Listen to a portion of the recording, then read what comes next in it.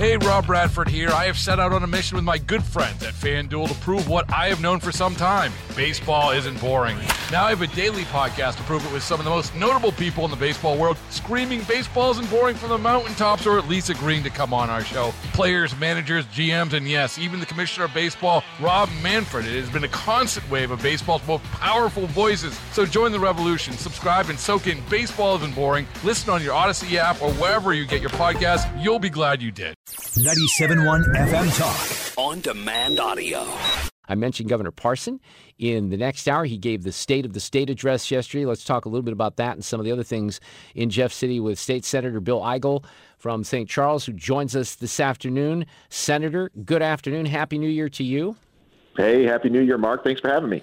I mentioned I have the governor on, so we're going to talk about some of these same issues, and I want to talk about the personal property tax. So let's start there, because something that you're doing is addressing that particular issue. Now, look, Bill, I think both you and I would agree, because we've talked about this before, I'd be perfectly happy with getting rid of that damn thing altogether, but perhaps that's not realistic. You're approaching this, at this point, I think a little bit more realistically, in the sense that people got whacked with these bills on their personal property because of the value of used cars, right? And you're trying to hold the line on that with a piece of legislation.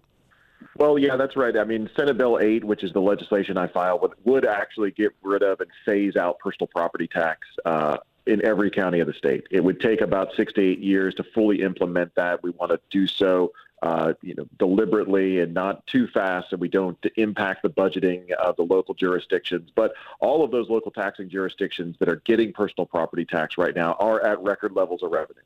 They've never had more money. They've never had more support from the taxpayers. So at this point, the best thing that I think we can do is to alleviate a little bit of the tax burden and move our state away from personal property tax, which is the same thing that most other states, 29 of the 50 states, have already done that, and they still are able to fund their local services. We can do that here in Missouri as well.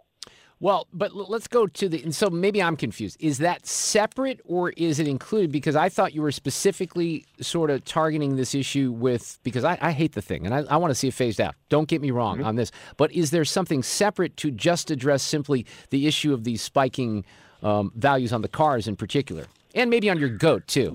Well, I mean, obviously, if we get rid of the tax, then we're not going to have that problem moving forward in the future. There are some discussions going on about ways that we could prevent the future increase in taxation if we don't go all the way of getting rid of the tax.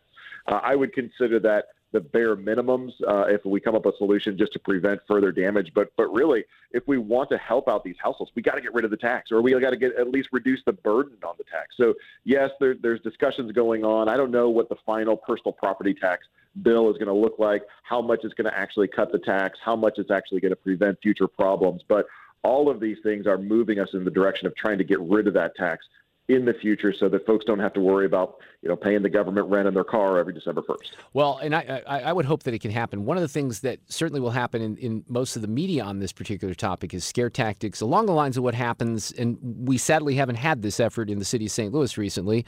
Under the Slay administration, they actually talked about getting rid of the earnings tax here in St. Louis. But the people who opposed that bill, as you probably remember, it was always the Chicken Little, the sky is falling, there's not going to be any police, fire. Ironically, there's no police anyway, so the funding didn't matter. But there was never a plan, just like with your situation, to take that earnings tax away and then be done with it. There's always a phase out, which is what you're talking about here, which I think is an important point because people don't realize that, or they don't think about that.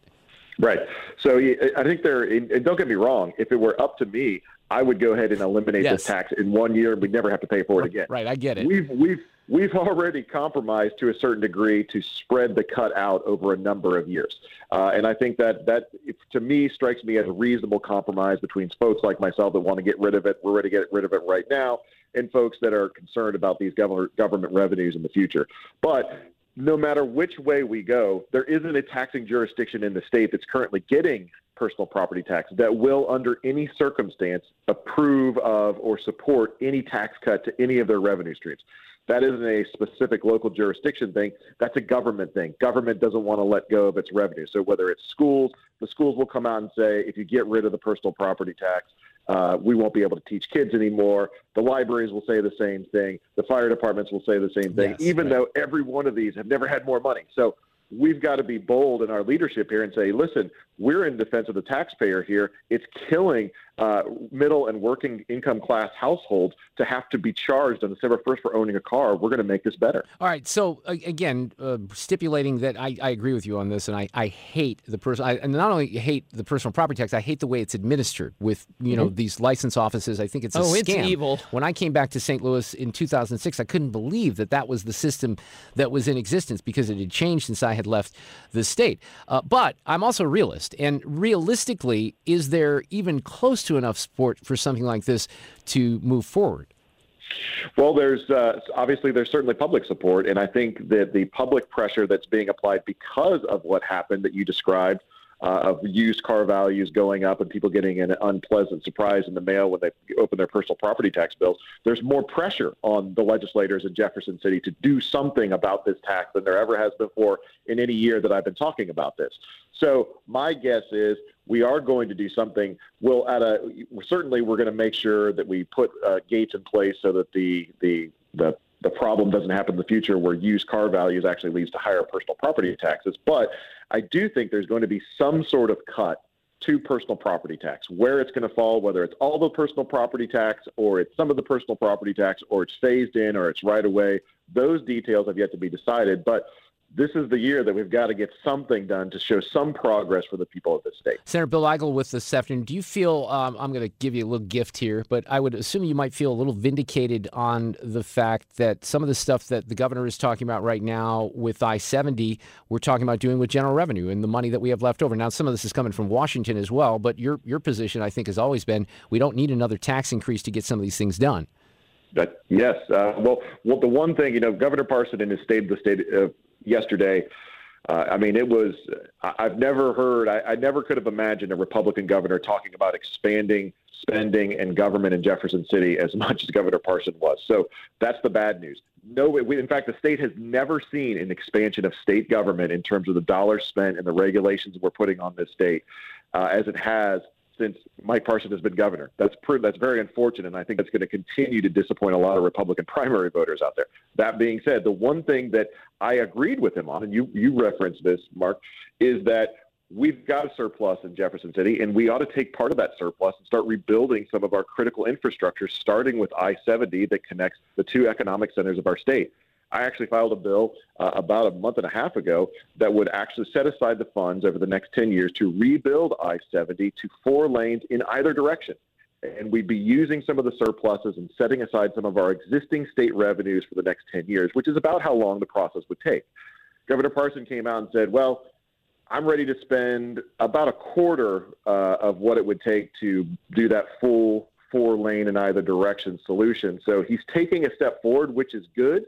But I think that if we're going to do this, we need to strike now when we have these revenues and make sure this is a solution that's going to fix this so we don't have to deal with this again in 10 or 15 years. Because if we have to deal with it in 10 or even 5 years, and this is what's happened, again, I mentioned I was back here in 2006. We've been talking about this issue for pretty much that long. I have been.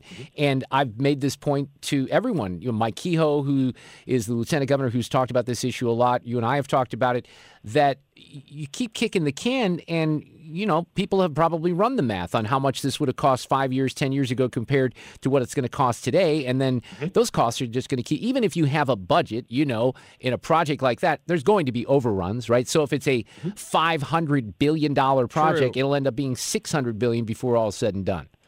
So, Mark, keep this in mind. When I first was sworn into office in 2017, and the first time I probably ever came onto your show in 2017, and we were talking about I-70, at that time, the state budget at that moment when I first got into office was about $28 billion.